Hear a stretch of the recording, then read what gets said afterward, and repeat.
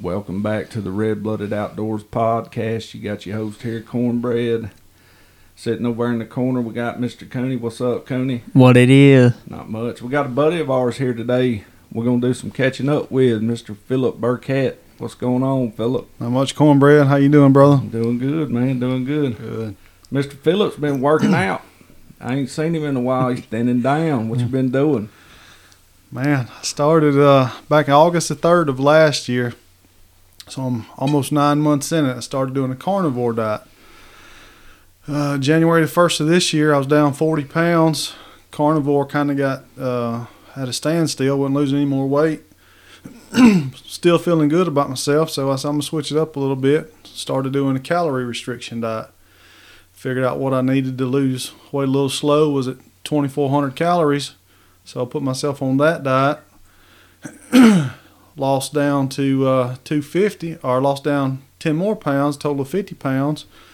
And then going to the gym, and I started doing, I got a couple buddies that actually, they work out. They eat the bodybuilder type meals and stuff like that. So I got them to give me a meal plan.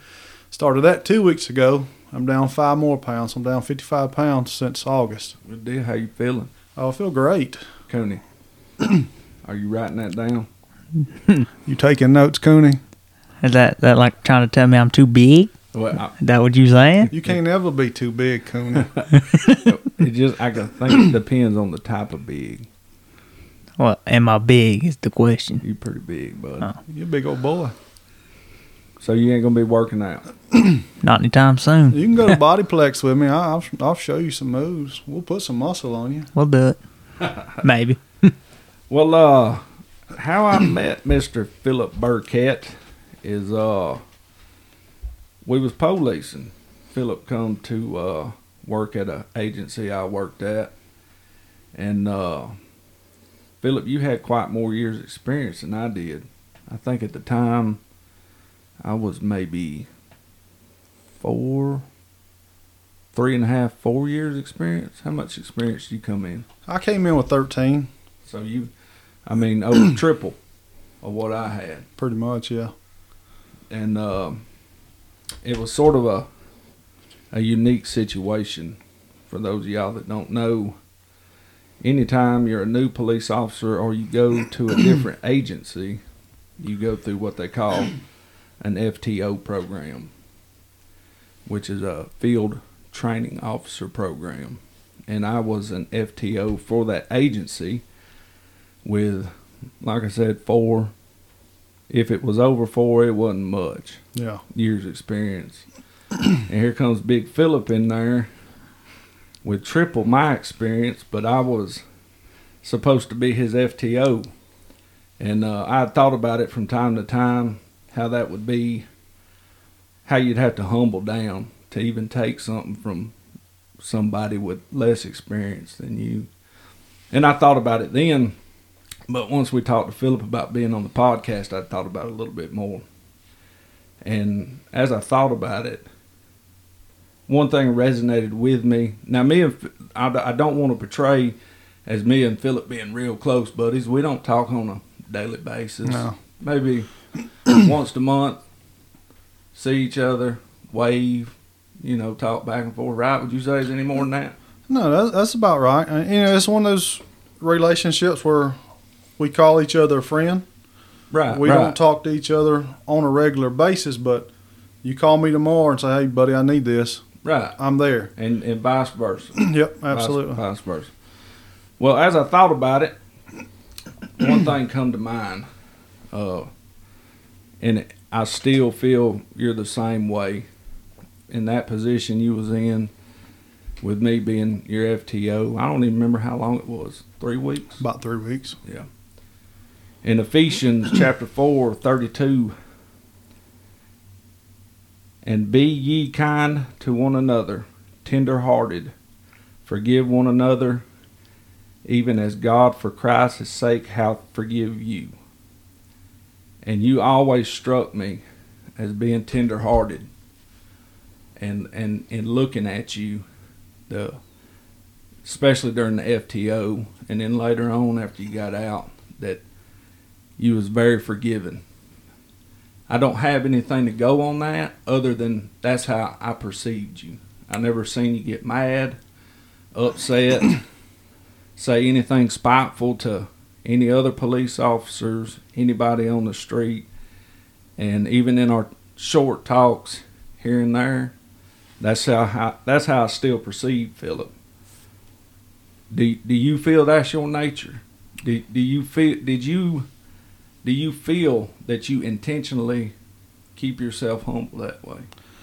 I try to. I really do. I try to. You know, I started out working in the jail. I worked my way up. I didn't know anybody. I've never had anything given to me. I've had to work for it all. And that right there, you have to humble yourself when you see others get things you feel like you should, but you keep working, you keep pushing. And when you actually move up a little bit, you don't forget where you come from. And so if you stay in that position or you move on like I did to another agency with where you were at, I didn't forget where I came from.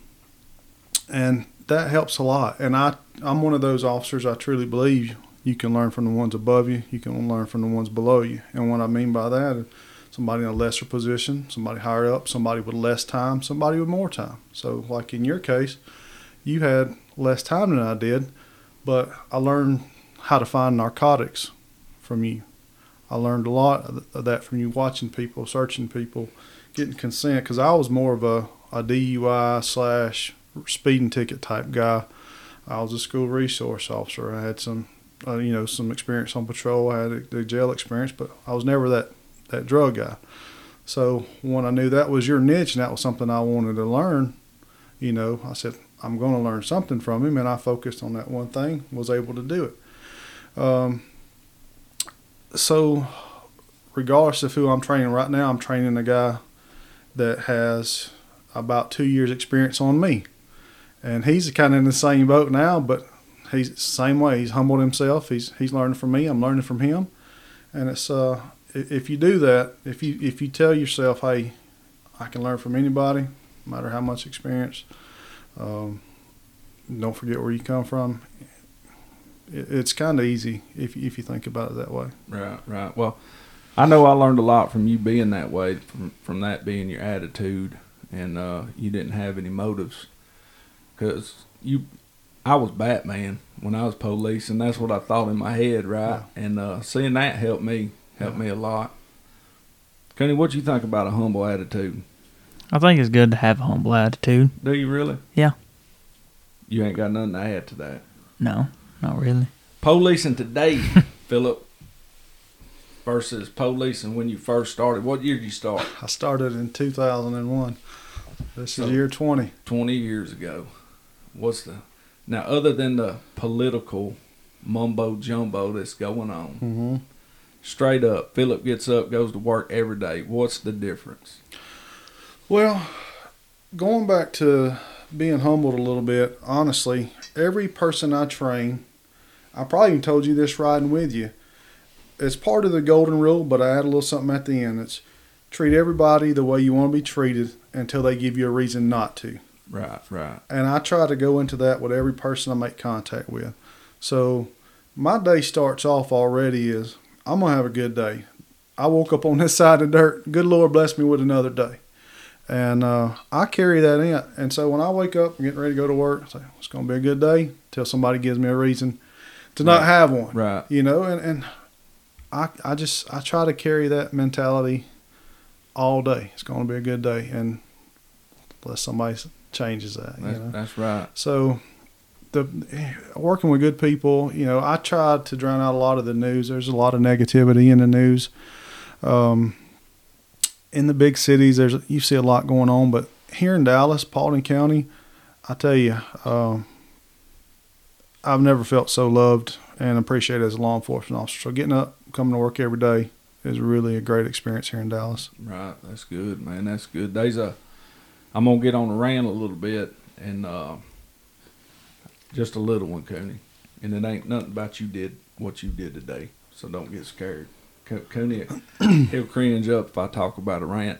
There is an evil force out here in this world, people, that is trying to attack our police officers. I'm going to leave it at that. You can take it as you want it. You can agree, don't agree. But if you do not fight the evil, we will reap some really bad things, period. We love our first responders all over this country. That's how it is, period. I don't care what you think about any issue. I feel it in my bones. There's an evil attack coming from somewhere that is causing all this mess. So 20 years. Any correlation, not to get too personal with you, on the money? Because you hear first responders always talk about the money. The money ain't there. Is it getting better? I guess it depends on where you work at. I've heard that there are still some agencies in rural counties and cities in Georgia that make a minimum wage. When you come closer to the metro area, that's not the case. When I started in 2001, starting salary, our wage was $11.44 where I was at. So I was topped out at that agency when I left, making almost $25 an hour.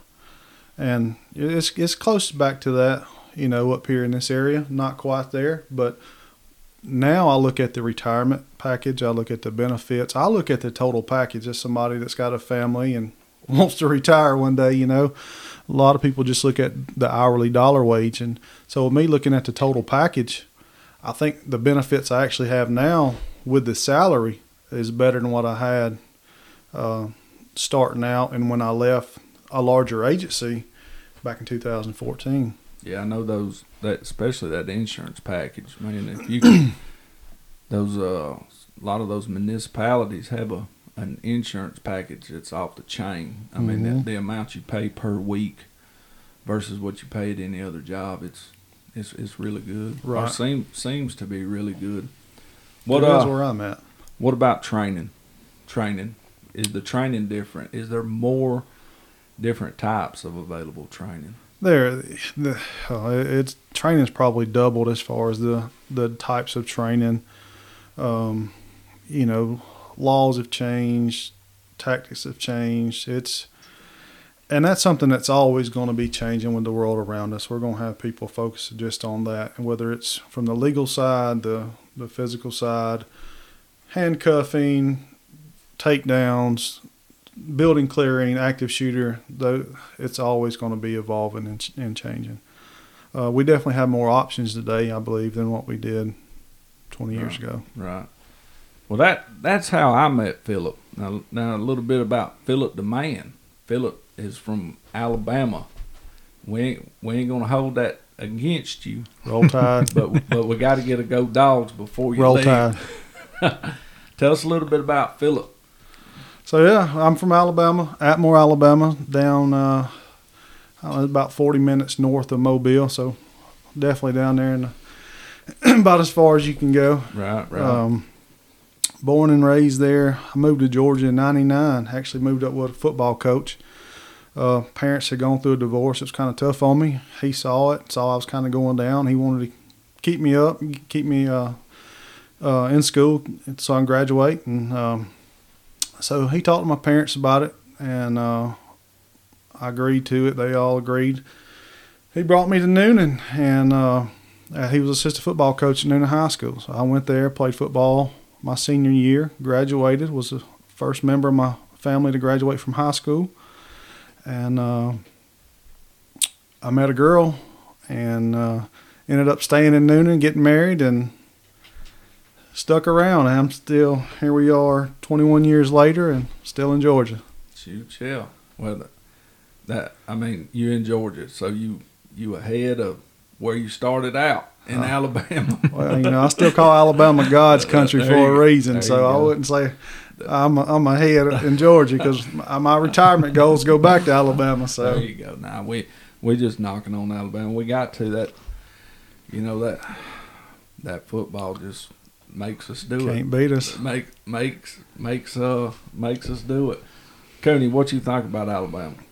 I ain't real big on the sports side of it, but Alabama, I mean, what's so special about Alabama? You know God's what I mean? I mean, when you got the great state of Georgia, I mean, I've yet to see anything great about it. peaches. Sinus infections and methamphetamine. We are the peach state. What else you got? Speaking of methamphetamine, Whoa. what on the drug side of the police, and that was one thing that really hit me hard. Being from around here, Right. and becoming a police officer here was eye opening. The drug issue and the age that people get started. Now I've been out of policing right at 4 years. Is there any difference now than there was 4 years ago? I mean, what? The only difference now, I think, is the heroin made a comeback, and you got fentanyl involved a lot more now than what you did. Methamphetamine, I'd say, still about the same. Right. Everything else, of course, they got the hemp that's legal now. If it's got 0.03% THC or less, it's legal, which is, I mean, I call it marijuana. It smells like marijuana. It looks like marijuana. To me, it's all just marijuana. Right. Of course, that's been legal now. I never thought I'd see that day, and here it is. So, as far as the meth goes, it's still out there. It's bad stuff, and I don't know we'll ever see that stuff leave us. Talking about the community, which I know how it was with all the political stuff that's going on. I never got or felt any of that from the citizens of Dallas or Paulding County. What you see on the news, people all the time buying your supper, coming up to you, telling you thank you. It's just it's day and night. It seems though it's not, because you're wearing the badge and you see it on TV. But working in a community like this, it just seems so far away. It does. It really does. I mean, speak on that. Does it seem so far away from, which we know what happened in Atlanta, and let's not get off on a political rant, but Atlanta's only 40 miles from here. Yeah. But it still seems so far away. It's so close yet so far away. Yeah. Speak a little bit on the community, man.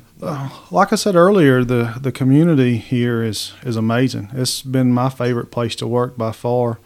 I've put several posts on Facebook where people have bought my lunch. I've just thanked them, the anonymous people.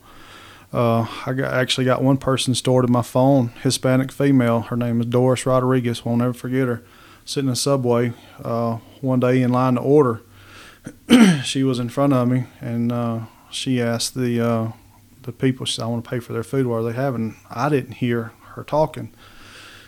And then as she was starting to walk out the door, at that point we were at the register, and they said, your meal's been paid for. I said, nobody's in front of us. What are you talking about? They said, the lady right there. And I said, well, okay. I said, Miss Doris, or the lady walking out the door? Right. And I was like, yeah. And so I flagged her down. I wanted to personally thank her, because this was during all the COVID stuff. And so I flagged her down, stopped her, and I told her who I was. I was shift supervisor, and I thanked her for taking care of our shift, because she didn't just buy my meal; she bought the whole shift meal. Right. And I was just blown away. And I asked her if we could have a picture with her. I wanted to put it on Facebook and thank her, and she was a little hesitant, but she was like, sure, why not? And she was like, I'm not trying to be recognized. I said, well, I understand. I appreciate you doing that out of the goodness of your heart, but I want to thank you. I want people to see it's not just, one particular race taking care of me. It's multiple races. I've had somebody from all race buy my lunch and dinner. So when I see that in Paulding County, because you hear, Paulding County is this, Paulding County is, we're loved by every race in Paulding County. Right. And so I wanted to show that, hey, she's buying our meal, and so I gave her my phone number, asked her to text a picture to me, because her family member took it on her phone, and she did, and we've been in contact ever since. And I can't tell you, probably 4 or 5 times she's texted or I've texted her, just, hey, thinking about you, thanks again for lunch, or she'll say, praying for you and your shift, this, that, and the other. I get that support every day. Jones Restaurant in Dallas almost every time, or not every time, but probably twice a week. Somebody buys my meal in Jones Restaurant. Subway in Dallas. Every other time I go to Subway, someone buys my meal. Waffle House in Dallas. Chick-fil-A in Dallas. La Cocina. If I go, there's a good chance. Right. 50-50 chance that somebody's going to pay for my meal. Right. Don't know who they are most of the time, but I try to recognize it on social media, just saying thank you to whoever did it, because I'm very appreciative, and I feel that love and support. I get people tell me all the time, "Hey, praying for you, man." Right. That means the world. They tell me they're praying for me, and they sincerely mean it, because not anybody just come up and tell you, "Hey, I'm praying for you." When they do, that's golden, man. Love it. Good deal. That well, let me thank you for you doing what you do, man. I have a high regard for police officers, and of course my opinion's a little biased from being one myself, but thank you. I mean, welcome, you're brother. right here in the community. All the police officers in our community, the sheriff's office and Hiram and all those good people, but all over the entire country. Thank each and every one of y'all. Y'all all good Americans in my book. You know what I mean? I appreciate every one of you. Absolutely. Pass that along to the guys if you don't mind. Sure will. Well, on to the outdoors part, Coney. This is an outdoor podcast. Yeah. Did you know that? Yeah, I'm on it. Have you done anything outdoors this week other than walk to your truck? No. Well, why not? Been working. Been working, Going to school. working and going to school. About all I've been doing is working. I think I'm going to try to turkey hunt tomorrow evening. Tomorrow evening. It's supposed to rain Saturday. Yeah. So- Slight chance of rain, though. Not Is- enough to keep you from getting is- outside. Unless it's changed. I don't know. It was on like I checked it. 25%. I checked it earlier. It said 98%. Oh, wow. It's done going up big time. If Man. it's a 98% chance of drizzling rain, I'm good with that. I'll hunt in that. As long as there ain't no lightning. Yeah, as long as there ain't no So light. go. Well, Cooney ain't been hitting the lick of the snake at all. He ain't hardly been hunting. 3 weekends in a row. No, you did go last Saturday. Yeah. You went turkey Yeah. hunting last Saturday. You went one day in the last 3 weeks. Yep. He's slacking. That is ridiculous. My goodness. I'm a busy man. He has been working a lot, and his truck broke down, and we had to work on his truck Sunday. Sounds like excuses to me. Yeah. I'd take Pop's truck while he's working on yours and go kill a Pop- bird. Pops was one that tore my truck up, but you know. But no, I was driving it, but it had been coming for a while. He didn't let me know the wheel bearing went out on it. Wheel Nah. bearings just don't go out Yeah. all of a sudden. You hear it over time. Yeah, You hear something. believe that. Well, Mr. Phillip does some fishing, a good bit of fishing, right? I try to as much as I can. That's my getaway, We're talking about law enforcement, even though it's a great community where I serve at, it can get stressful at times. And I have 2 escapes. Everybody needs an escape no matter what job you do. And my escapes are going to the gym and fishing. Love to fish, man. That's something that as a child, my granddaddy took me, my daddy took me. We had catfish ponds. We had the pay ponds we'd go to. Had a couple of creeks through our local city fishing, and we'd go swimming and take our cane poles or little Zebcos, and we'd go just walk the creek. Yeah. And we'd fish around the trees and little eddies and catch brim. And when I got a little bit older, got a girlfriend, and her daddy was a big time hunter and fisherman, and he had 3 daughters, so I was a son he never had. And from that point forward, he kind of took me in and killed my first deer with him, caught my first crappie, and probably my first catfish with him. Well, not my first catfish, but definitely my first crappie. Probably, I know my first mullet, and maybe, I don't know what other first fish I've caught with him. And that desire I had then just kind of went away for a little while, just playing. I played softball a lot, and then as I've gotten a little bit older now, I kind of miss my childhood in some ways, and one of those was fishing, and just kind of got back to it here in the last couple of years. Right. You did have some squirrel dogs there for a while. Didn't I you? did. I had some squirrel dogs. My oldest son, he wanted to get out and do some squirrel hunting. We'd walk the woods a little bit and see a couple squirrels, and they take off before you can even get to them, and they hide and can't find them. And you look over the trees with binoculars, and they done made a hole or, and get away from you. So it's like, we're going to do this right. We're going to get us a couple dogs. So I started out with one, and he was kind of young, and so I spent a little money and got one that was a little bit more experienced, and we went and started killing some squirrels. Not having a lot of places to go, and the places we did have to go were very mountainous, so to speak, and Right. boy got tired of going those hills, and you wake him up to go squirrel hunting, and next thing you know, oh, Daddy, I don't want to go today. And so he's like, I want to fish. And so got tired of, I don't want to go anymore. I was going by myself. And so I was like, well, if he wants to fish and we can do that together, I'm going to get rid of the dogs and we're going to get a boat. So there you go. We went from squirrel hunting a couple seasons to now we fishing. What kind of boat you got? Bought a 2019 Crestliner VT17, so 75 horse Mercury on it. Right. What time of year y'all usually fire your fishing up?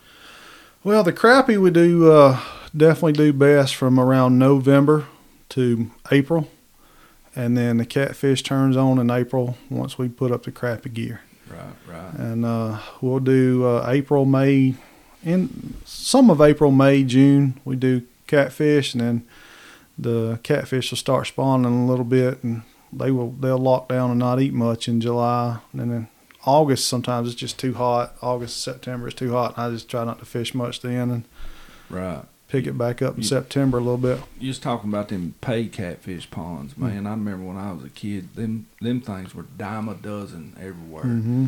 There was a paid catfish pond everywhere. And I don't even know where one's at now. You know where one's at? I've seen some on Facebook. I don't know where they're at. As a conservative fisherman now, I don't support the pay lakes. Right. There, you got some decent ones out there that actually have all their fish brought in, and they raise them, and then you actually go catch some good fish. But a lot of these pay lakes, they have what they call their trophy lakes, and in those trophy lakes, they pay commercial fishermen to go out and catch these 40, 50, 60-pound flathead blue cats and put them in their ponds, and then you take their lifespan away. Those are your big-time spawning fish that help reproduce the population, and when they take those out, their lifespan goes from, they may live 20, 30 more years to only living a year or two, and they're killing those big fish. And so I don't agree with those small. That's interesting. I've never thought about it like that. Did you, Connie? Mm-mm. Them, like I said, them places used to be everywhere when I was a kid. And, I mean, every cow pasture had a paid catfish pond in it, and which we had when we was messing with some cows, we had a pond in there, and it seemed like we'd get fired up in May. Yeah. After turkey season. Yeah. We'd go out there at night and just wear them out, fish all night, and just wear them out. That's probably about maybe a 2-acre pond, I guess. Yeah. Something like that. And we'd wear them out at night. that was fun. I like doing that. But that's interesting. I'm glad you said that. I'd never thought about them doing that. You know, you always think, man, this catfish has been in here for 40 years. You know what I mean? Yeah. No. Never thought those fish aren't going to live 40 years in those ponds. Right. You got to think, you're taking them out of a big river, fresh flowing water and unlimited bait and stuff, and now you're putting them in a small confined area with no fresh running water most of the time, or very little creek or spring water. They're getting fed pellets and whatever other junk they throw in the water, and then they're feeding on some of the smaller fish that are in there, and you're killing them. That's interesting, man. And there's a lot of organizations out there that are against pay lakes. A lot of your tournament fishermen, they're against the pay lakes and the commercial fishermen for that reason. And then, you go over in Alabama, and I believe Tennessee, they have rules in place where you can only keep one fish over 34 inches. Anything under 34. You can keep. They're actually trying to grow the big fish and keep them going. Georgia has no laws in place. You can catch unlimited catfish, pretty much. Catch any size limit. You You go to a river, catch 30, 34-inch catfish, you can keep every one of them. Right. Georgia only cares about the bass fishing, it seems like. Right. Look at him now trying to say Alabama got bigger catfish than Georgia too.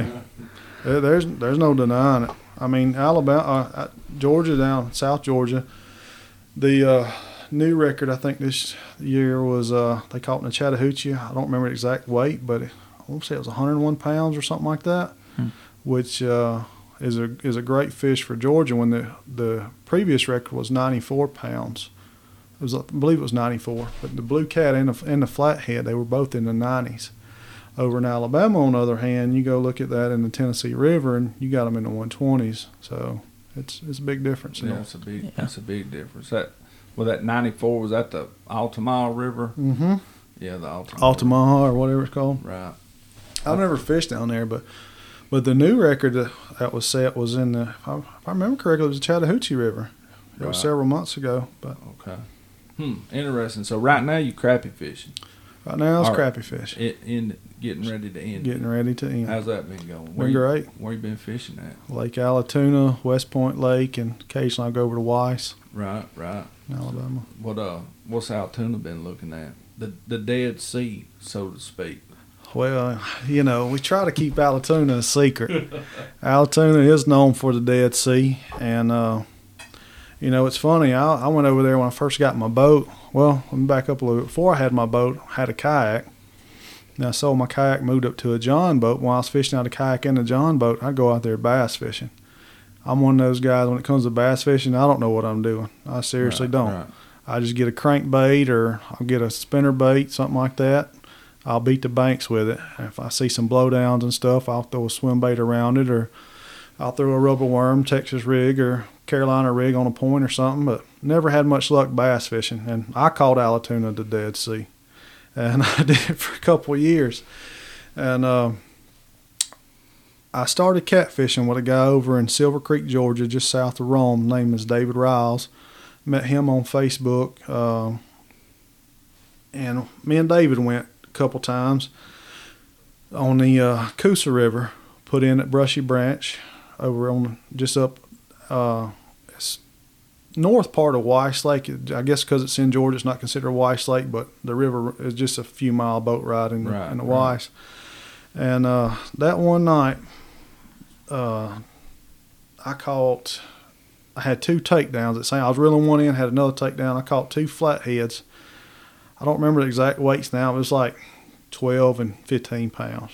Good size. And my adrenaline got going that night. It's kind of like running lights and sirens to a hot call. My adrenaline was pumped up.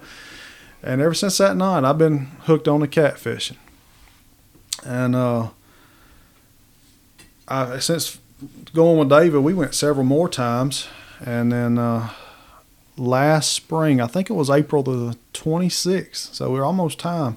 Me and David went to North Alabama up in Stevenson, went up a little ways, and I caught a 46.6 pound catfish. So that's my personal biggest fish. Is that a river, Stevenson River? It's in the Tennessee River. Okay. The Tennessee River. Okay. So we went up there, fished that day, and Dave and I just had one of those magical days where everything just went right. We probably caught, 15, 20 fish that day, and half of them were 20 pounds. It was a great day. Right. I like doing my cat fishing on the Tennessee River because it's loaded with big cats. Right. And then the Coosa River is my next favorite. Neely Henry. I taken my mom over there a couple times, and she's caught her personal best over there at 20 pounds. So just having that memory with my mom. Right. I like camping over there too in Gadsden, so I get on the Coosa as much as I can. It's the closest. And then going back to crappie fishing, Allatoona is a good fishery it's really known for the stripers. I don't striper fish because it's a headache trying to keep shad alive and taking up space on your boat with a bait tank. Not my thing. So well, the Coosa's known for the stripers too, ain't it? I think so. I can't say 100%, but the Etowah feeds into Lake Allatoona, and then south of Lake Allatoona, the Etowah and the Oostanala they merge up around Rome, and they form the Coosa. Right, right. So with the stripers in Allatoona, the way that they are on the Etowah, they have to be in the Coosa the same way. But I've never fished it or seen the guys really fishing over there for it. Speaking how you were speaking on conservation, have you seen any of those sturgeon in Coosa? I've not personally seen one, or I know if I caught one, but a couple of guys that I'm Facebook friends with, I've seen where they've posted, and they've actually caught them in the Coosa. You know where the what is it? The river? Yes, the river where we went duck hunting. The River Road boat ramp. River Road boat ramp. Yeah, we was bank fishing right there for catfish. I don't even think Cooney was born yet, so it was probably Cooney was a little boy, but he wasn't there. Probably 12 years ago, I guess. Mm-hmm. And we was bank fishing for catfish. You know where the boat ramp is to the left, so the highway side. Mm-hmm. And they was one come by. I swear that thing was 6 foot long. Yeah. One of those big old sturgeon. Yep. First one I did. I just didn't know if you'd ever seen one. They really look after them sturgeon on the Coosa Yeah, they're River. protected species. If you catch one, you can take a picture of it. You can get measurements real quick, and you got to release it immediately and contact DNR. Yeah, and they look like a dinosaur to me. Oh yeah, they're prehistoric. I ain't never seen one. I don't think I've ever seen a picture of one. But I ain't gonna say you just ride up out there and see them. Philip, he's fished out there a lot, but I did see one out there, and there's signs up and down the Coosa. Yeah, every boat launch has a sign talking about what to it. do if you catch one and to release it immediately. Right. Well, on your catfishing, that's getting fired up. Back to the crappie fishing. You said it's been good. Talked a little bit about Altoona. You said what, West Point? Allatoona and West Point are my two Georgia lakes, and then I'll go over to Lake Weiss a little bit, right. Alabama. I usually do most of my crappie fishing in Georgia. I do my catfish in Alabama and Tennessee. Right. What kind of gear you been using for your crappie? For crappie fishing, I have 8 rods that go out the back, and I have 4 different brands, actually. I have 2 7-foot rods, 2 9-foot rods, 2 10-foot rods, and 2 12-foot rods. All those rods are loaded with 6-pound test line string, usually Mr. Crappie. Sometimes I'll use the offshore angler from Cabela's. Those are my 2 favorite lines to use. Also, they're the cheapest, save you a little bit of money. But when it comes down to my beta choice, I use the Red Rooster custom jigs made by Robbie DeHaas here in Dallas, Georgia.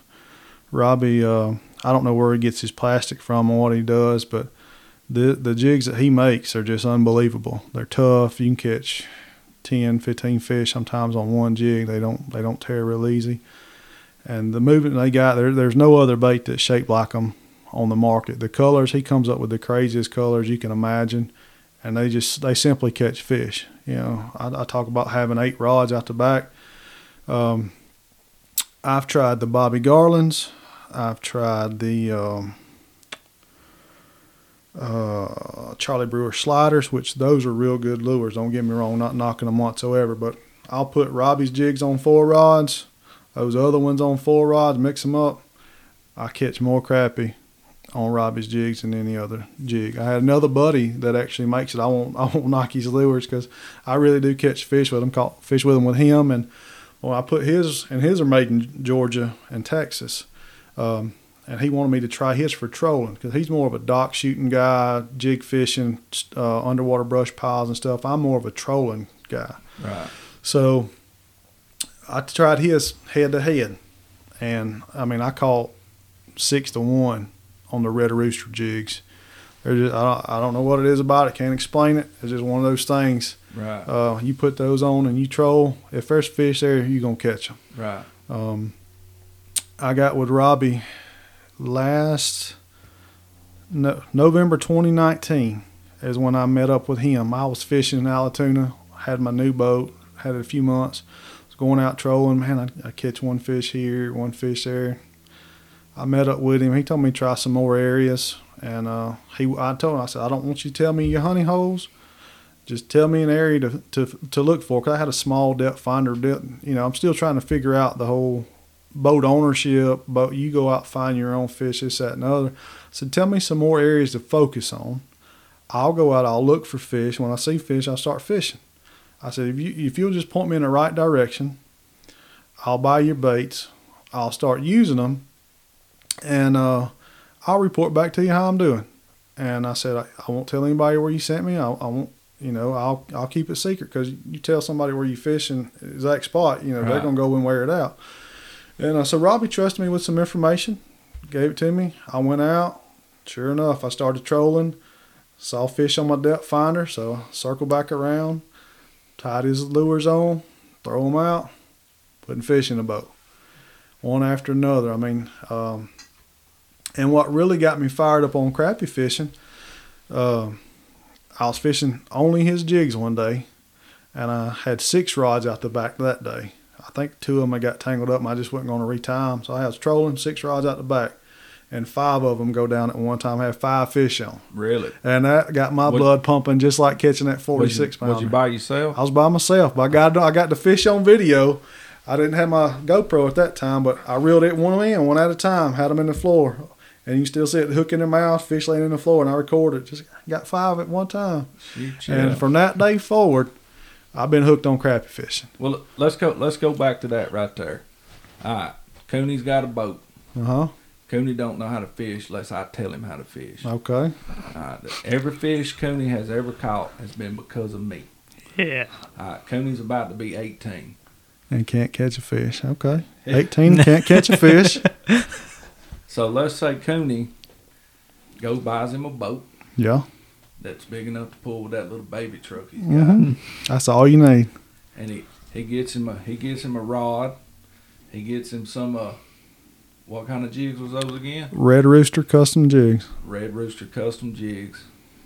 His pole's lined up. He's gonna shoot out. Tell that boy what you would do. Not where to go. Not where to go. Tell him how he should learn how to crappie fish right off the boat ramp. Okay. What would you do? All right. If you've never done it before, and just to kind of get an idea of what you're doing, if you don't grasp it by me telling you, seriously, there's a guy named Jeff Albright. They call him the Crappie Man. He's a crappie guide on Lake Allatoona. He's inexpensive for what you get. Great guide. I've actually become friends with him. I highly recommend him. And go out one day with Jeff, with Crappie Man, and see what he's doing. All right. If you can't do that, and you actually understand what I'm saying when I talk about the crappie fishing and the trolling, you don't need to. You just go find the fish. If the fish are there and you troll at the right speed and everything, right depth, you're going to catch fish, period, with those red roosters. But the key to the crappie fishing, the way that I do it, every jig head has a different weight on it. You got to troll at a certain speed to get that jig in the depth range, So if you're going to, say you got a 1/16 ounce jig, which is what I troll with 99% of the time, and you're trolling at, let's say, 1 mile per hour, and that jig's going to pull behind you at about 4 foot deep, say. So if you need that jig to go deeper, you slow down, right? You need it to come higher in the water column, you speed up. Well, you get too fast, from what I've found, everybody's different, so I'm going to disagree, but you get too fast, crappie stop biting. You got to slow it down and figure out what they want, so you can go up and down. So what I've found from my experience, and also learning from Crappie Man, from Robbie DeHaas, from Stuart Wright, Crappie King on Allatoona, from what I've learned from these guys, 6-pound test, as I mentioned earlier, got to be 6-pound test. It's the way that the diameter of it, how it pulls through the water, it's just the right line diameter. So 6-pound test. It don't matter what reel. You can get the cheapest reel you can find. You can get the cheapest rods. They don't have to be 12-foot rods. They don't have to be 6-foot rods. 6-pound test is a key. Put it on any rod and reel combo you got. You want a light tip. You got a hard tip. Crappie comes up and bites. A lot of times you may rip their mouth. They call them, one of their nicknames is paper mouth. They got a real soft mouth. So get you a limber rod. Don't get an extra heavy or heavy. Get you a lightweight rod on all of them. And I recommend trolling multiple rods. Don't just throw one out. I'm not saying you can't catch it with one now, because I've thrown one rod out I'm getting ready to throw another one out if I got in a bite, and I had to stop and reel it in. You can catch them with one if that's all you got. If that's all you got, go fishing with one rod.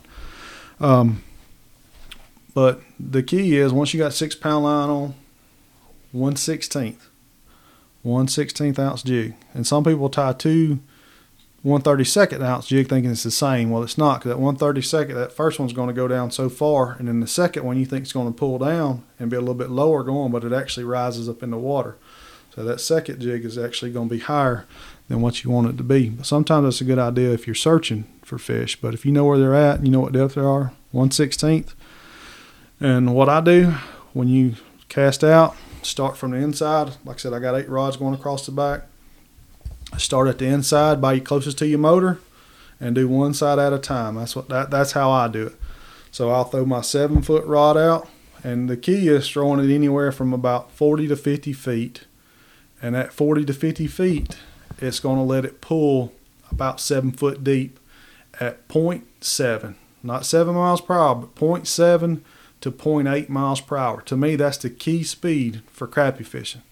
You keep it 0.7 to 0.8, you're going to keep that jig in the right depth for the crappie.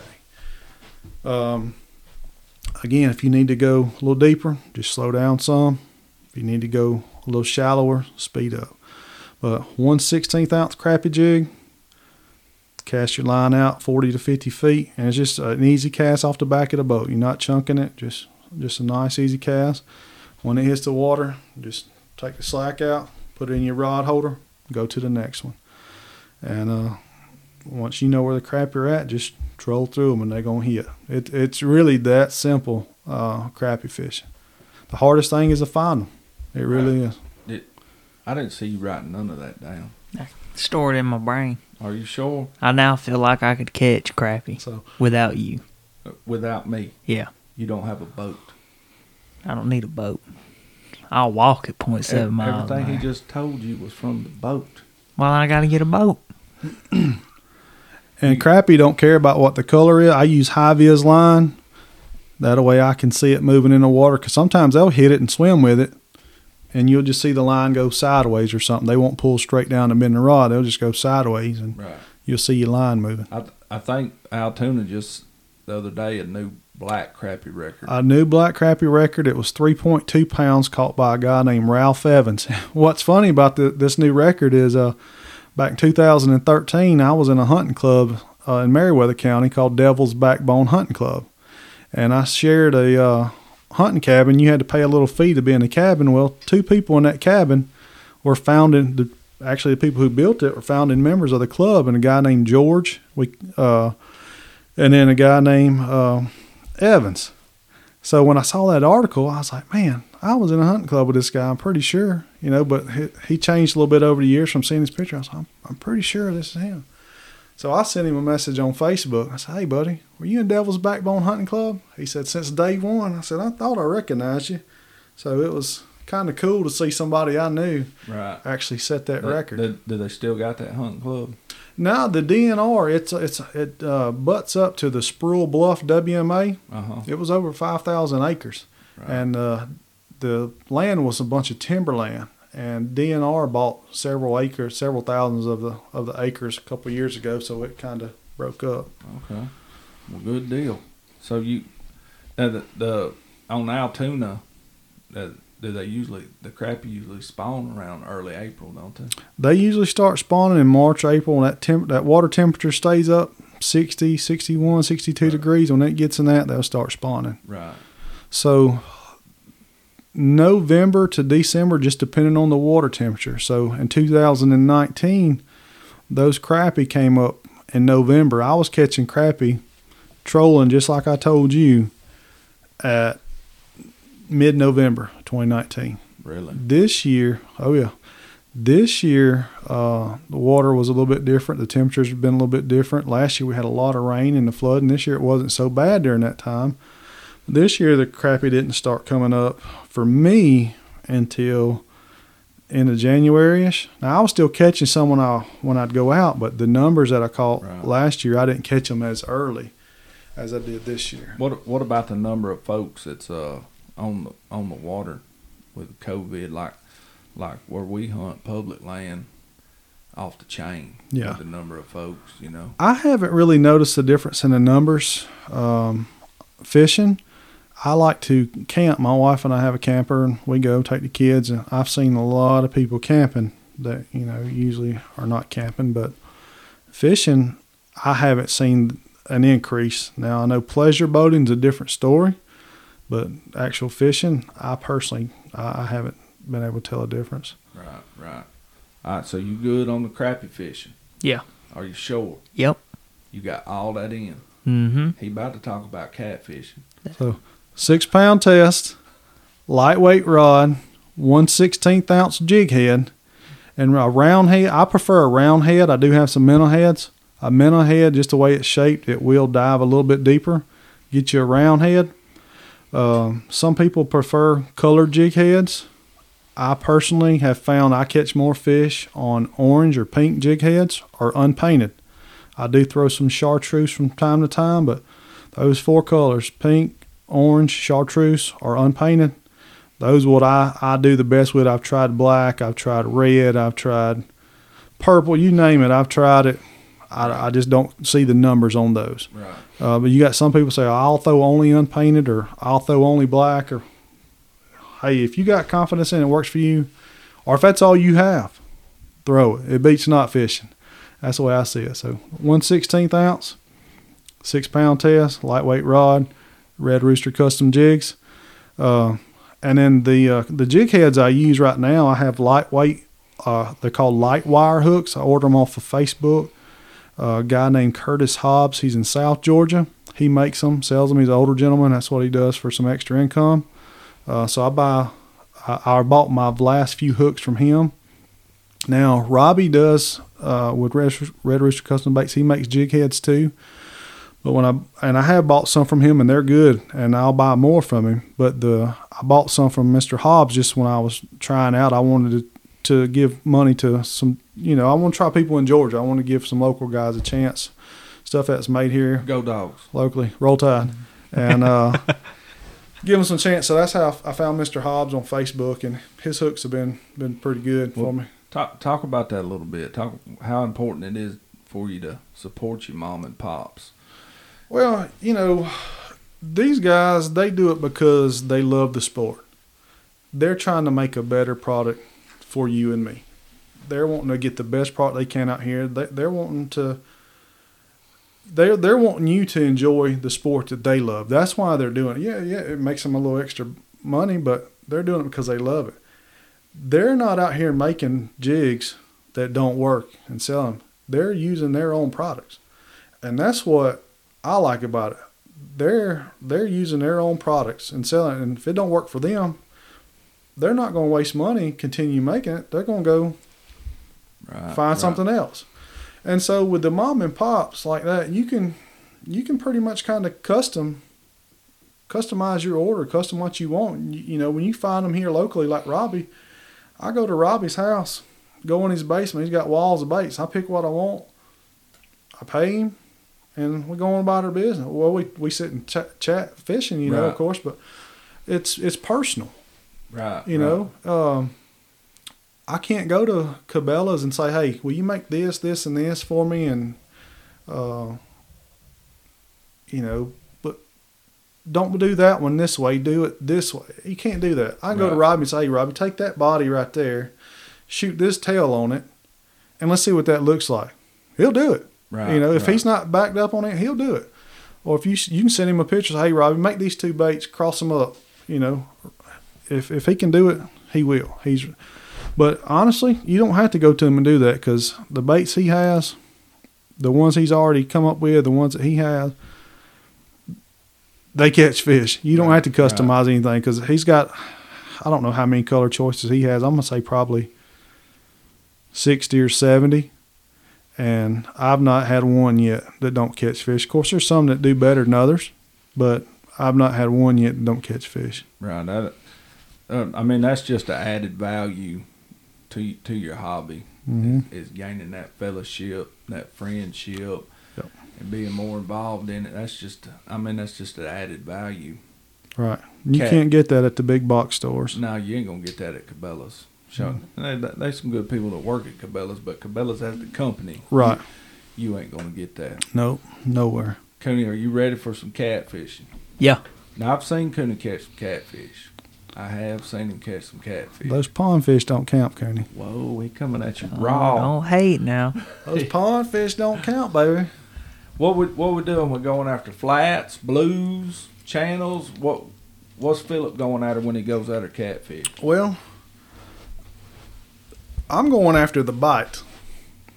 You know, I can say I'm going after this or I'm going after that, but you can't guarantee what's going to hit that hook. Right. You know, I'm going after a fish, and I may go after a fish and catch a turtle, which I've done a few times, or I may go after a catfish and catch a gar. I'm going after a fish. I'm going after to see that rod bend over and have something big on the opposite side. If it's a flathead, if it's a blue cat, if it's a channel cat, it don't matter to me. Ideally, I like the flatheads, just the way they are. It's just, to me, it's a pretty fish. Right. Every one I've caught looked different. I've caught some blues, you know, they look the same. Oh, that's a blue cat. You know, catch a channel cat. Oh, they all look the same, blah, blah, blah, blah. Well, you catch a flathead, to me, that's exciting. Right. You pull it out, whether it's 5-pounder or, like I said, my 46.6, those flatheads, they're just unique. They got spots on them. Some are dark, some are light. You know, some are yellow looking, some are brown looking. They're a unique creature, and that's what I like about them. Let's talk about some of your gear you use them. Well, first let's break it down like you did your crappie fishing. Okay. You said the Tennessee. I love the Tennessee River.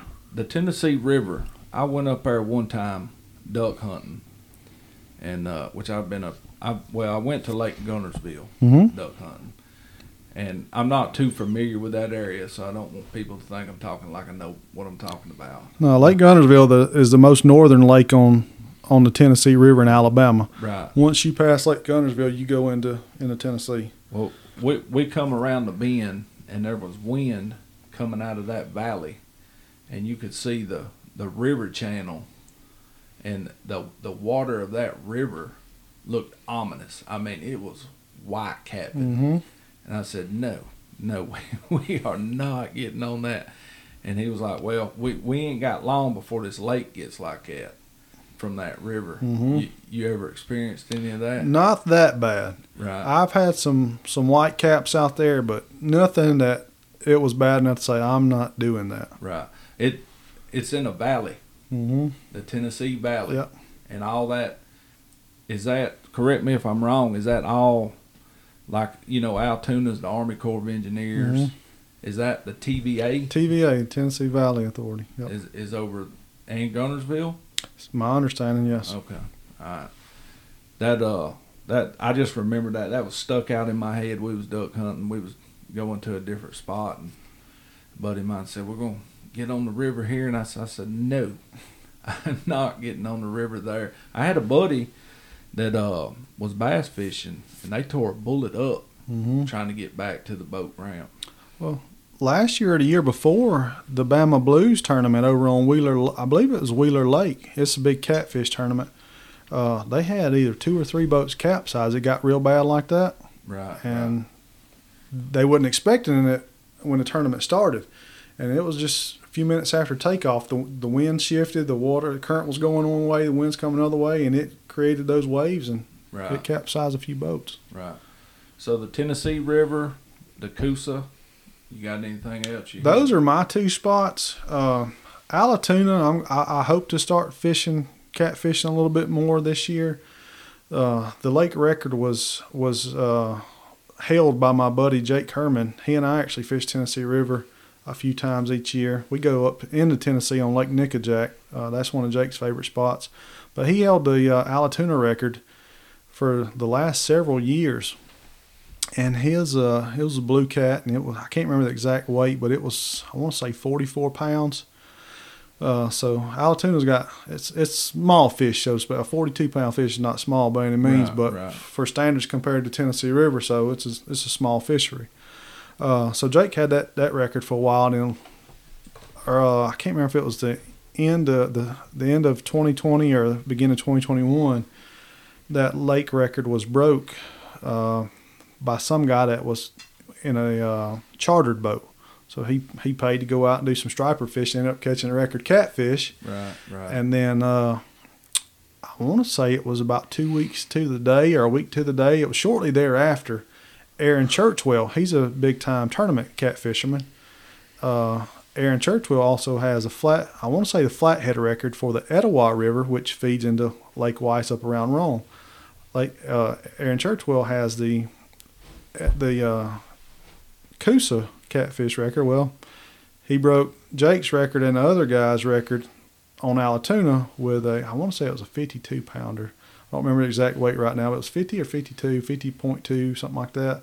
So he broke it just a few weeks after it was broken. So Aaron now has both of those records. And again, he's a big time tournament fisherman. He lives over around Rome, Georgia somewhere. Right. Okay. Have you hit any tournaments, crappie or catfish? I fished in a couple of small tournaments, but that's not my thing. Just I don't know. I'm very competitive, and when I start getting serious, it takes the fun out of it for me. Right. And then it's if I'm getting frustrated or something, I got my kids with me fishing with me. It takes the fun out for me. It takes fun out for them. So I do it for fun, and it just seemed to be a little bit more enjoyable for me. Right. So talk a little bit about that. You said you went from squirrel hunting to the fishing for your boy. Yep. Talk about your boy fishing. Oh man, every weekend I go, if I go, they're with me unless I go during the week. So my kids are always with me, like talking about catching my 46 pounder or some of those big ones when I was with David or going with my buddy Jake. Those fish I've caught with them, we've done that on nights that I didn't have my kids. If I got my kids, they're with me, and if they're with me and they don't want to go fishing, then nobody goes fishing. I spend that time with them. So my youngest son Carter right now, he's got the biggest hybrid that we caught actually crappie fishing, and his was a little over 3 pounds. So he's got the crappie record the striper record from my boat. My oldest boy, Sonny, he's got the crappie record on my boat. He's got a crappie at 1.87 pounds.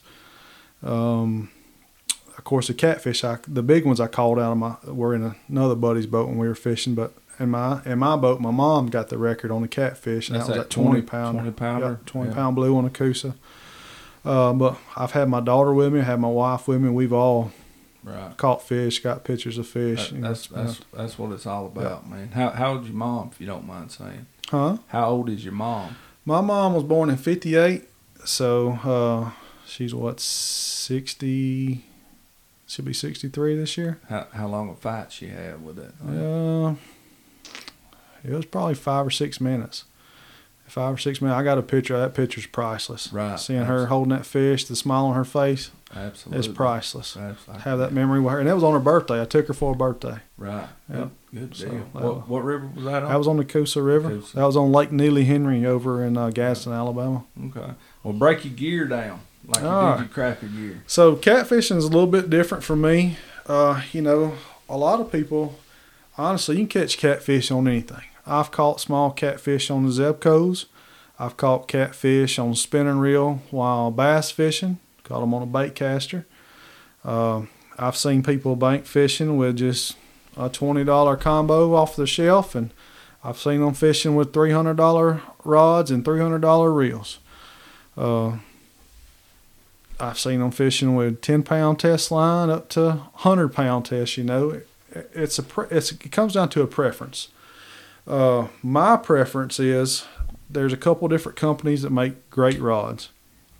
I started out with Big Cat Fever rods. I started with the Big Cat Fever just because the buddy I was fishing with, that's what he used. And I like they make white rods, they make black rods. I like the white because you can see them a little bit better at night. And so I bought some of those. And after catching that 46-pounder, I had a medium heavy rod or a medium action rod. I said, I want something a little bit bigger. Well, I started looking, and there's a company called Slime Cat. I don't know exactly where they're from. They're here in the U.S., but all these rods, I don't talk much about the rods as far as, where they come from, because almost every rod blank comes from China. Just you got companies here have them shipped over to their specifications and colors. and that's why I guess I don't dedicate my crappie fishing so much to rods. Right. But catfishing to me is a little bit different.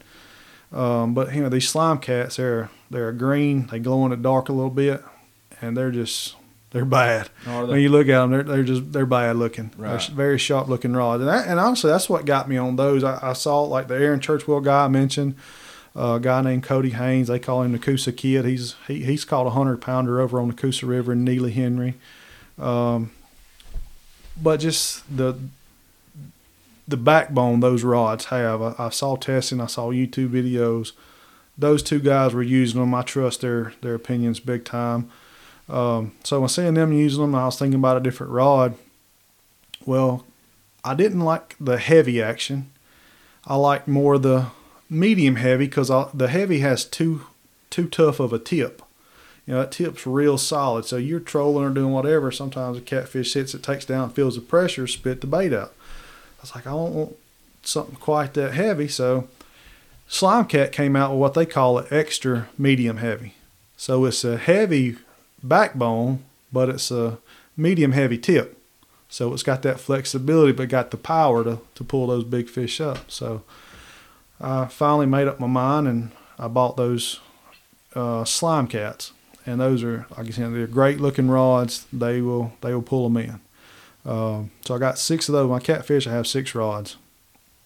I have Abu Garcia catfish reels. I have the Catfish Special. I have a couple of those. I actually have a Slime Cat rod or Slime Cat reel. Same thing as Abu Garcia. It's just their brand that's made in China instead of Sweden. And I have, those are the 7,000 series, which has a larger spool. And then I have 3 more of the regular Abu Garcia 6500s. It has a smaller spool, but it's the same exact setup. The button's in the same spot. It just holds a little bit less line. So that's my rod and reel setup. As far as line goes, I use 40-pound test. And the Big Cat Fever rods I was talking about that I like to use, well, they got a line called Slime Line. That is an excellent line. It has a lot of stretch. You get hung up with 40-pound tests, you better have some muscle to pull it loose, break it off. It takes a lot.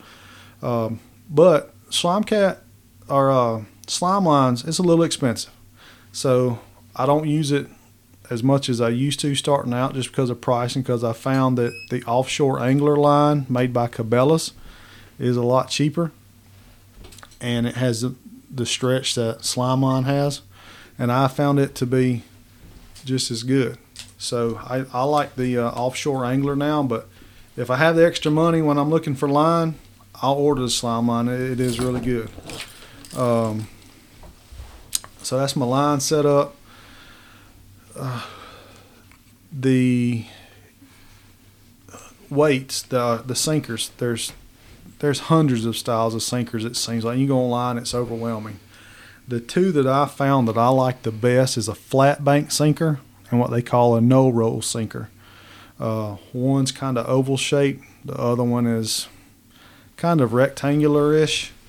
One you can slide your line right through it, tie it on, use it kind of like a Carolina rig. The other one you actually have to tie a slide on.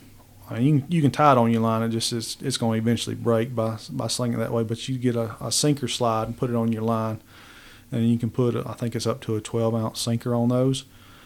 And then the hooks. And this is the most important part to me. The hook. I've used several different hooks, and I like the offset circle hook. I've used different brands of that offset circle hook, and there's only one to me that stands out. Everybody will say, oh, this one stands out, that one stands out, but again, it comes down to what you have faith in. There's a guy over in Louisiana. His name is Dale Dunaway.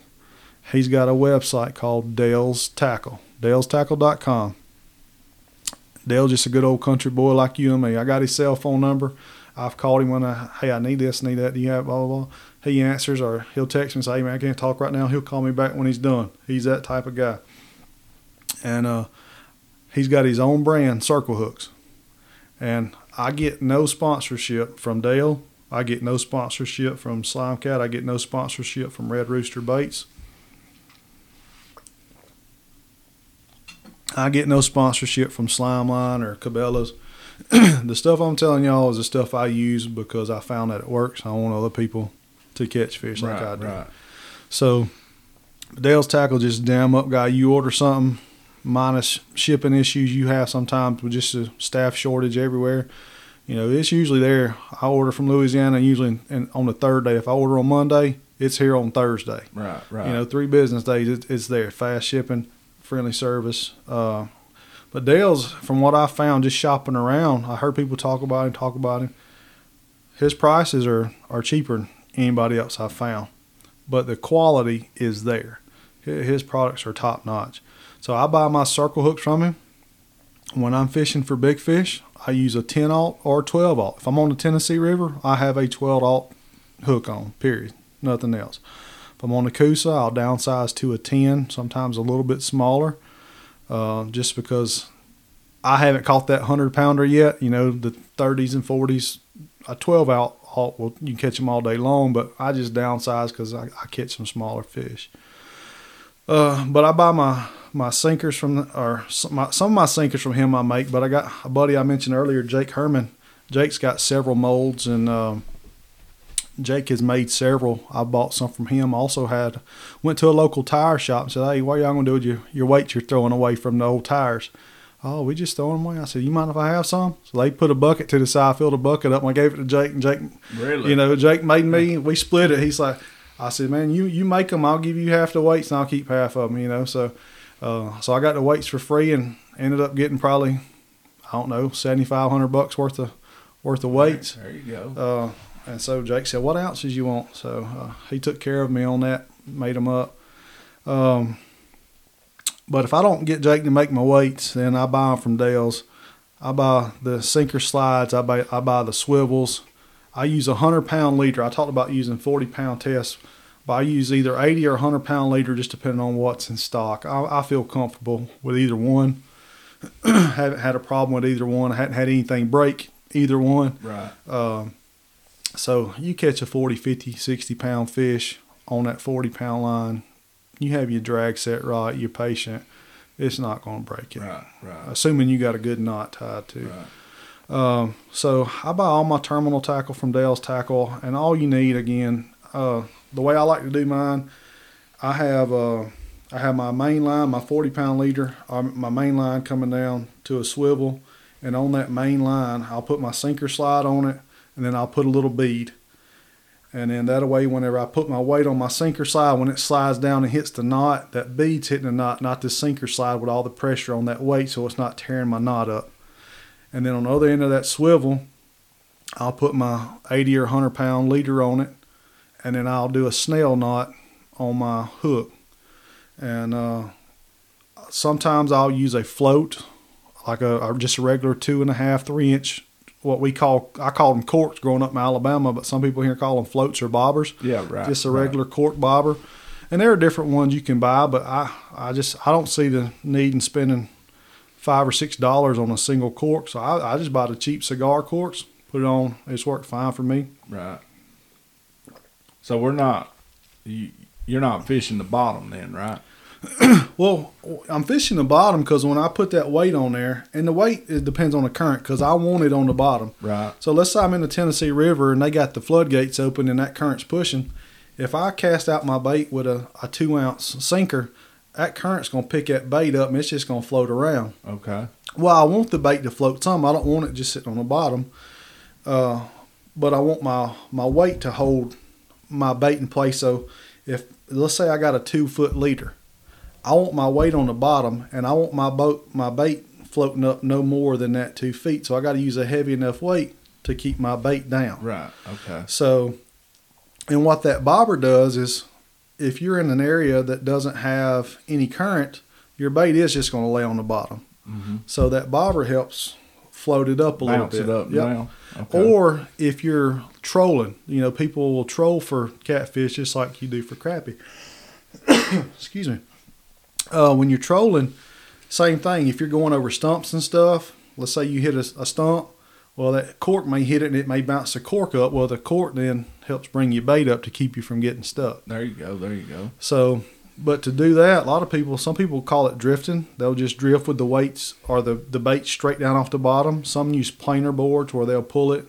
The bait's out to the side. You'll got some to the side, some straight behind you. You can let the bait out as far as you want with those planer boards. They'll pull it straight behind you, but to the side, depending on how much slack you let out with it. And then when you do start doing that, and of course you want to use a lighter weight, but when you're trolling and pulling baits, but there you go. So if you're not trolling, you're fishing holes, you're fishing the channel, the side of the channel. What you fishing? Yeah, well, what I do having a depth finder, excuse me, I'll scan for fish. I'll do that, and it depends on the time I have too. I'll scan for fish. I see big fish, I'll set up and I'll cast towards them and see if I can get a bite. I've not gotten into the trolling part on catfishing that much yet. That part's still new to me. I do more of the sitting up style. I throw the anchor out and I set up and wait for them.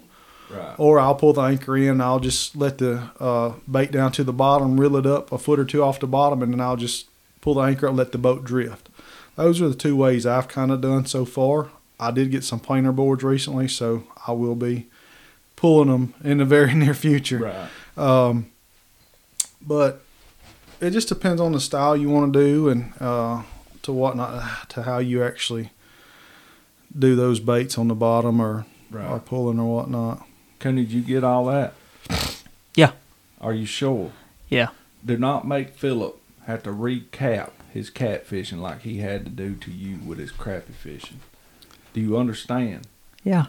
You sure? Yep. He don't look too convincing over there, Cornbread. Well, he knows I can outfish him regardless of who tells us what. He knows I can outfish it.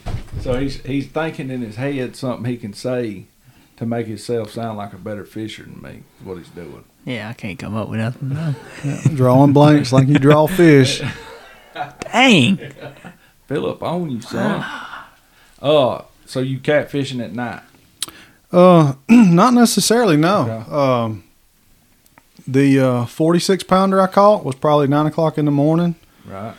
20 pounders, 17 pounders, caught them in the morning. I've caught some in the evening. Yeah, absolutely. I caught some overnight. My bigger fish, everybody talks about catfishing at night. Right. My bigger fish have come during the day. Shoot, child. Now, midday stinks. It's terrible for me.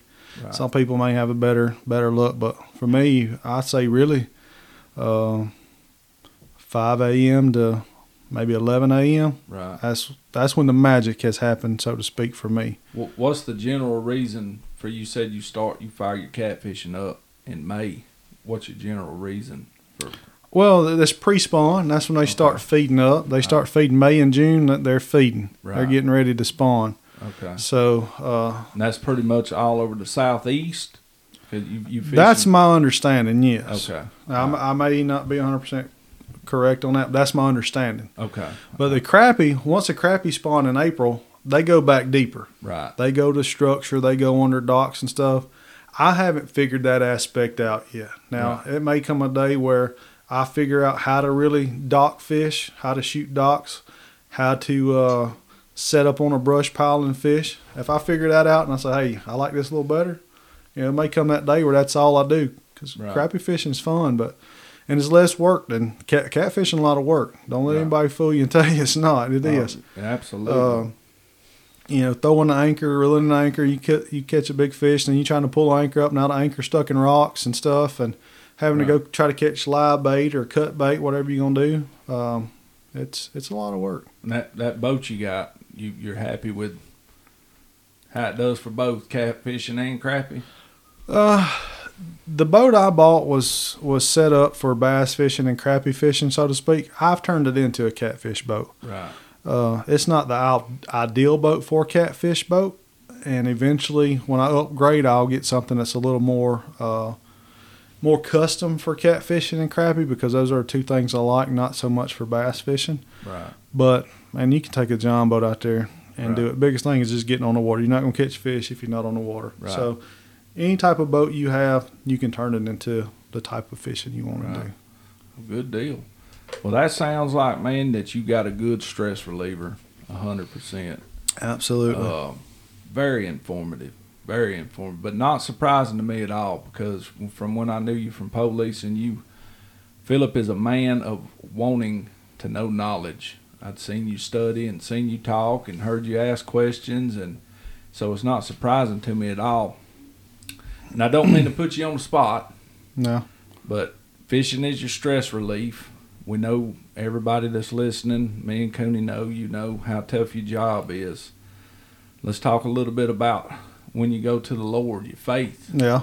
I mean, that helps you. It does. It does. It's crazy. We talk about that, and I haven't been going to church that much since COVID has hit. Honestly, I hadn't gone at all since COVID has hit.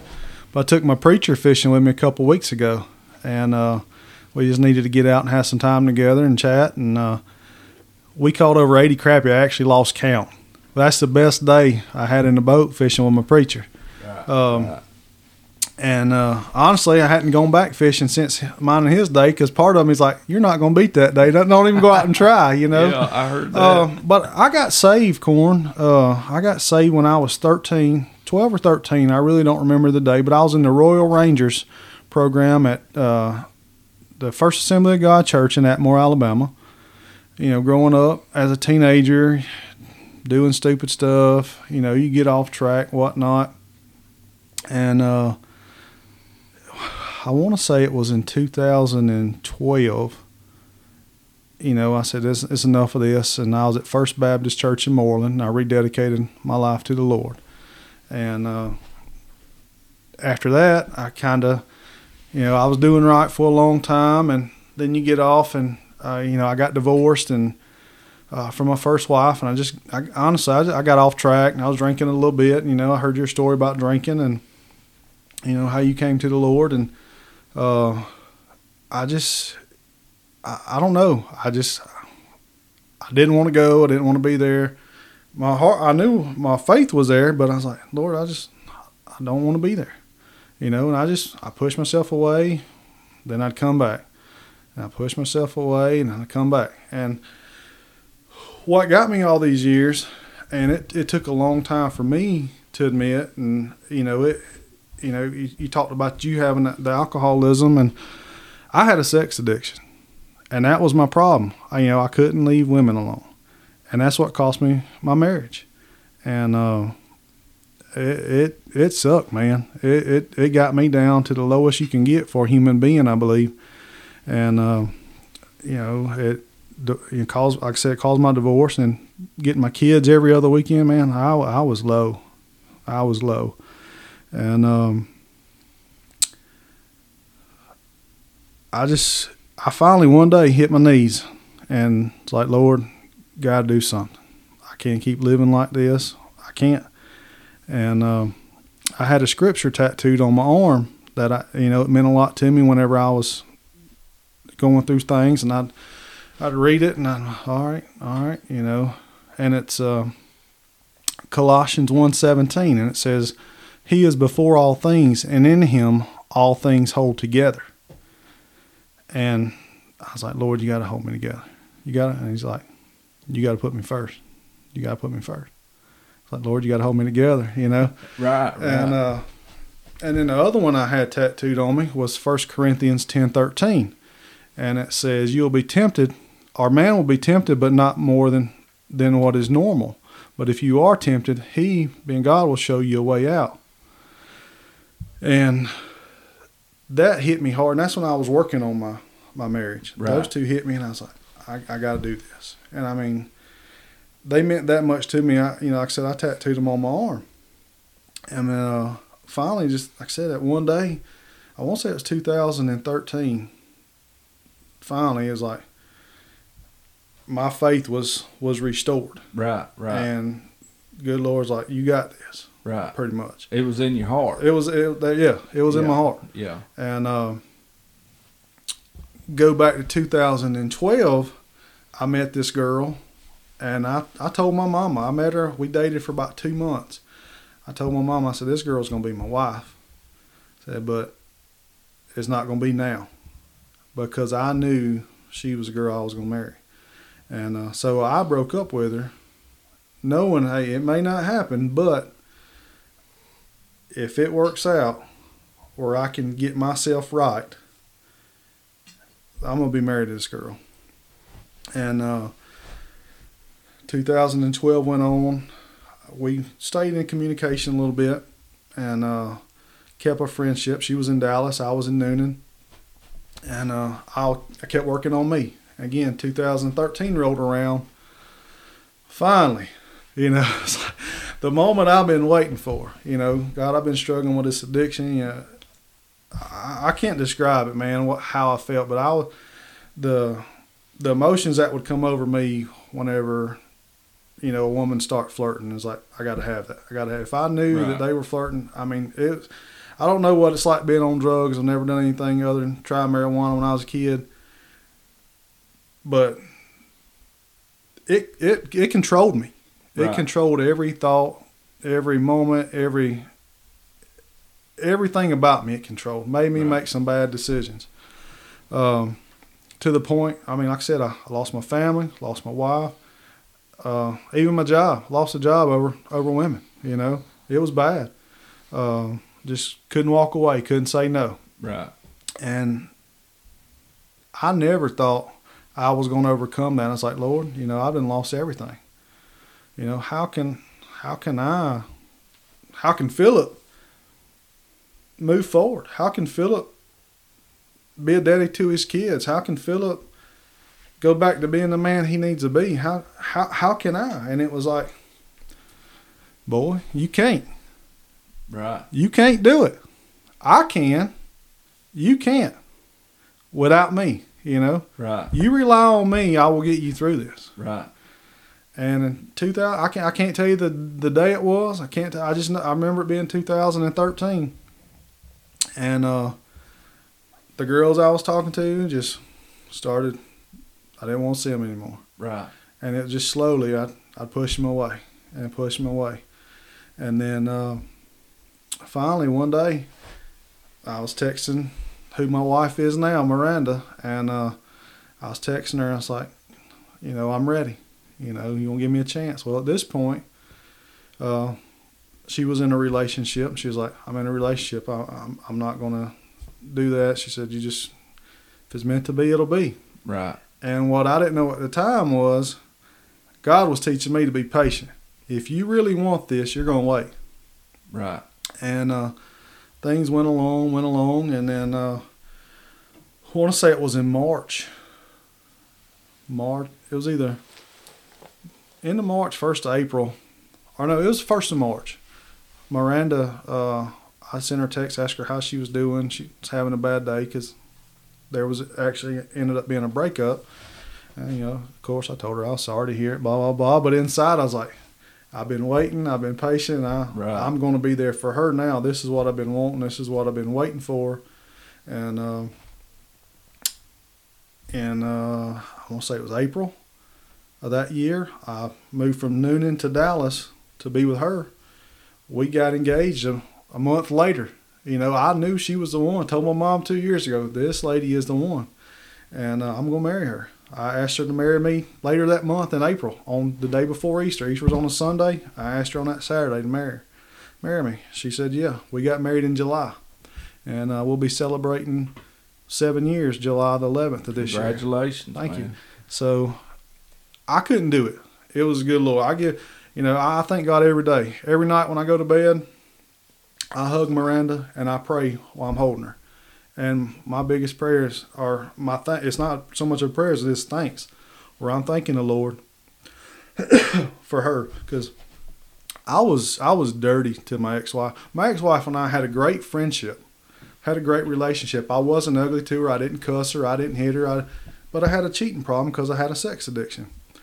And minus that, I was good to her. I was good to my kids, but treating her the way that I did, I never thought I would ever have another woman to be as good to me as my first one, or better. You know, I never thought I would be blessed to have a second spouse, a great spouse, you know. Right. And it was almost like God said, you know, we have a saying as an old country boy, you know, some of them say, hold my beer or hold my water. It's almost like God said, hold my drink, son, I got this, you know. Right. And that's what I did. I held it, and he showed out. Right. And, you know. You gave it to him. I did. I gave it to him, and he said, this is what you get in return. Right. And my life was good. I thought it was good. Again, I had a great wife, had 2 kids. We bought our first house at 18 years old. We had vehicles, had hunting property. I had everything a man could really want. I also had something a man didn't want, and that was an addiction. Right. And that addiction cost me everything. And so when I was faithful and God rewarded me with even more than what I had before, I can't tell you the blessing it's been to me. The faith that I have. People sometimes say, man, how do you have faith? You know, you see this, that, and the other being a law enforcement. You see all the bad. How can you have faith? I can't explain it. I just know He's God. He's real. Jesus died on the cross for my sins. He rose again. He's Amen. up in heaven. He's coming back for me one day. Amen. That's all I can say. I believe that with all my heart. I know that there's been too much good to happen to me for me not to believe. There's just too much unexplainable things for me to not believe in Christ. And I'm blessed, man. I have 3 wonderful kids. I have a wife that is absolutely amazing. I couldn't ask for a better wife. Supportive. You know, I've been through a lot in law enforcement. Been through an officer-involved shooting. I've had seen dead people. I've seen drugs. I've seen people overdose. I've had to do CPR on people. I've seen it. I've done it. And no matter what, no matter how bad my day is, I come home, she's right there. You know, she is my rock. I actually call her my angel. Right. I do. I call her my angel. When I kiss her goodbye every morning, I say, bye, my angel. Have a good day, you know. Right. Because she truly, in so many ways, has saved me. You know, good Lord used her, and He used her to save me. Because Right. I don't know where I'd be today if it wasn't for my faith in the Lord and Him putting Miranda in my life. What a blessing, man. So What a blessing. I'm thankful. You know, I thank you for coming on here and talking with us, Philip, about your police and about your fishing. But even more so, I thank you for that. Oh, Your welcome. testimony. Very powerful to, you know, it's helped me with my addiction to get it out. Mm-hmm. That's going to help some people, man. Yeah, And all through the Lord. Glory to the Lord. Victory to the Lord. absolutely. Point blank. Absolutely. That you're a good man. Well, thank And I you, mean it brother. when I say I see the humbleness and the tender-heartedness in it. You know, we macho police. Yeah. We don't want to hear we're tender-hearted, but you're a good man. And Well, thank I'm you, brother. grateful, not trying to kiss your tail, but I'm grateful for police like you out here Well, thank you. watching my knuckleheaded boy Yeah. drive through Dallas and, you know, protecting all us, my family, and all over the country, Yeah. everybody. Well, thank you. I truly love what I do, man. I've been doing it since I was 19, like I said, and I got out for a couple of years. And even when I had on my days off, you know, when I had different schedules, I've done landscaping, I've done sales, I've been on bobcats and forklifts, and there's nothing else like it. You know, it doesn't matter whether I'm riding around taking a theft report, working an accident. You know, I'm helping somebody in some type of way. Right. You know, and when I really feel like I'm helping somebody, I get just a great joy out of it. I hate that they're having a bad time, but that I can actually be there and help them and guide them. I truly get a blessing out of that. And that's how I feel like the Lord uses me in this work, is to bless other people. And I know that He's using me correctly by the little things like we talked about at the beginning of the show. You know, just a simple thing is somebody buying my lunch, somebody comes saying, I'm praying for you. Right. Those little things let me know that what I'm doing is making a difference. And that's all I want to know. It makes a difference in That's somebody's life. Well, you doing it, brother.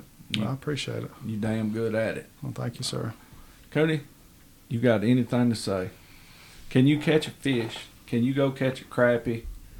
or can you go catch a catfish? Can you skin a buck or run a trout line? Oh my God. Come on. Can you do any of that? Can Yeah. you grow? Now, he got his tail whooped in a tomato growing contest last year. He can tell you what he wants. So that part, we can grow good old tomatoes, X that off the thing. No. Okay. He done- No. he done- That ain't how it happened. He done got his tail whooped. Nah. All right. You good on this catfishing and this crappie fishing? Yeah. I got. You only got to say one more thing before we go, Philip. Roll Tide, baby. Roll Tide. All right, y'all go dogs. We'll Roll holler Tide. at you. Deuces.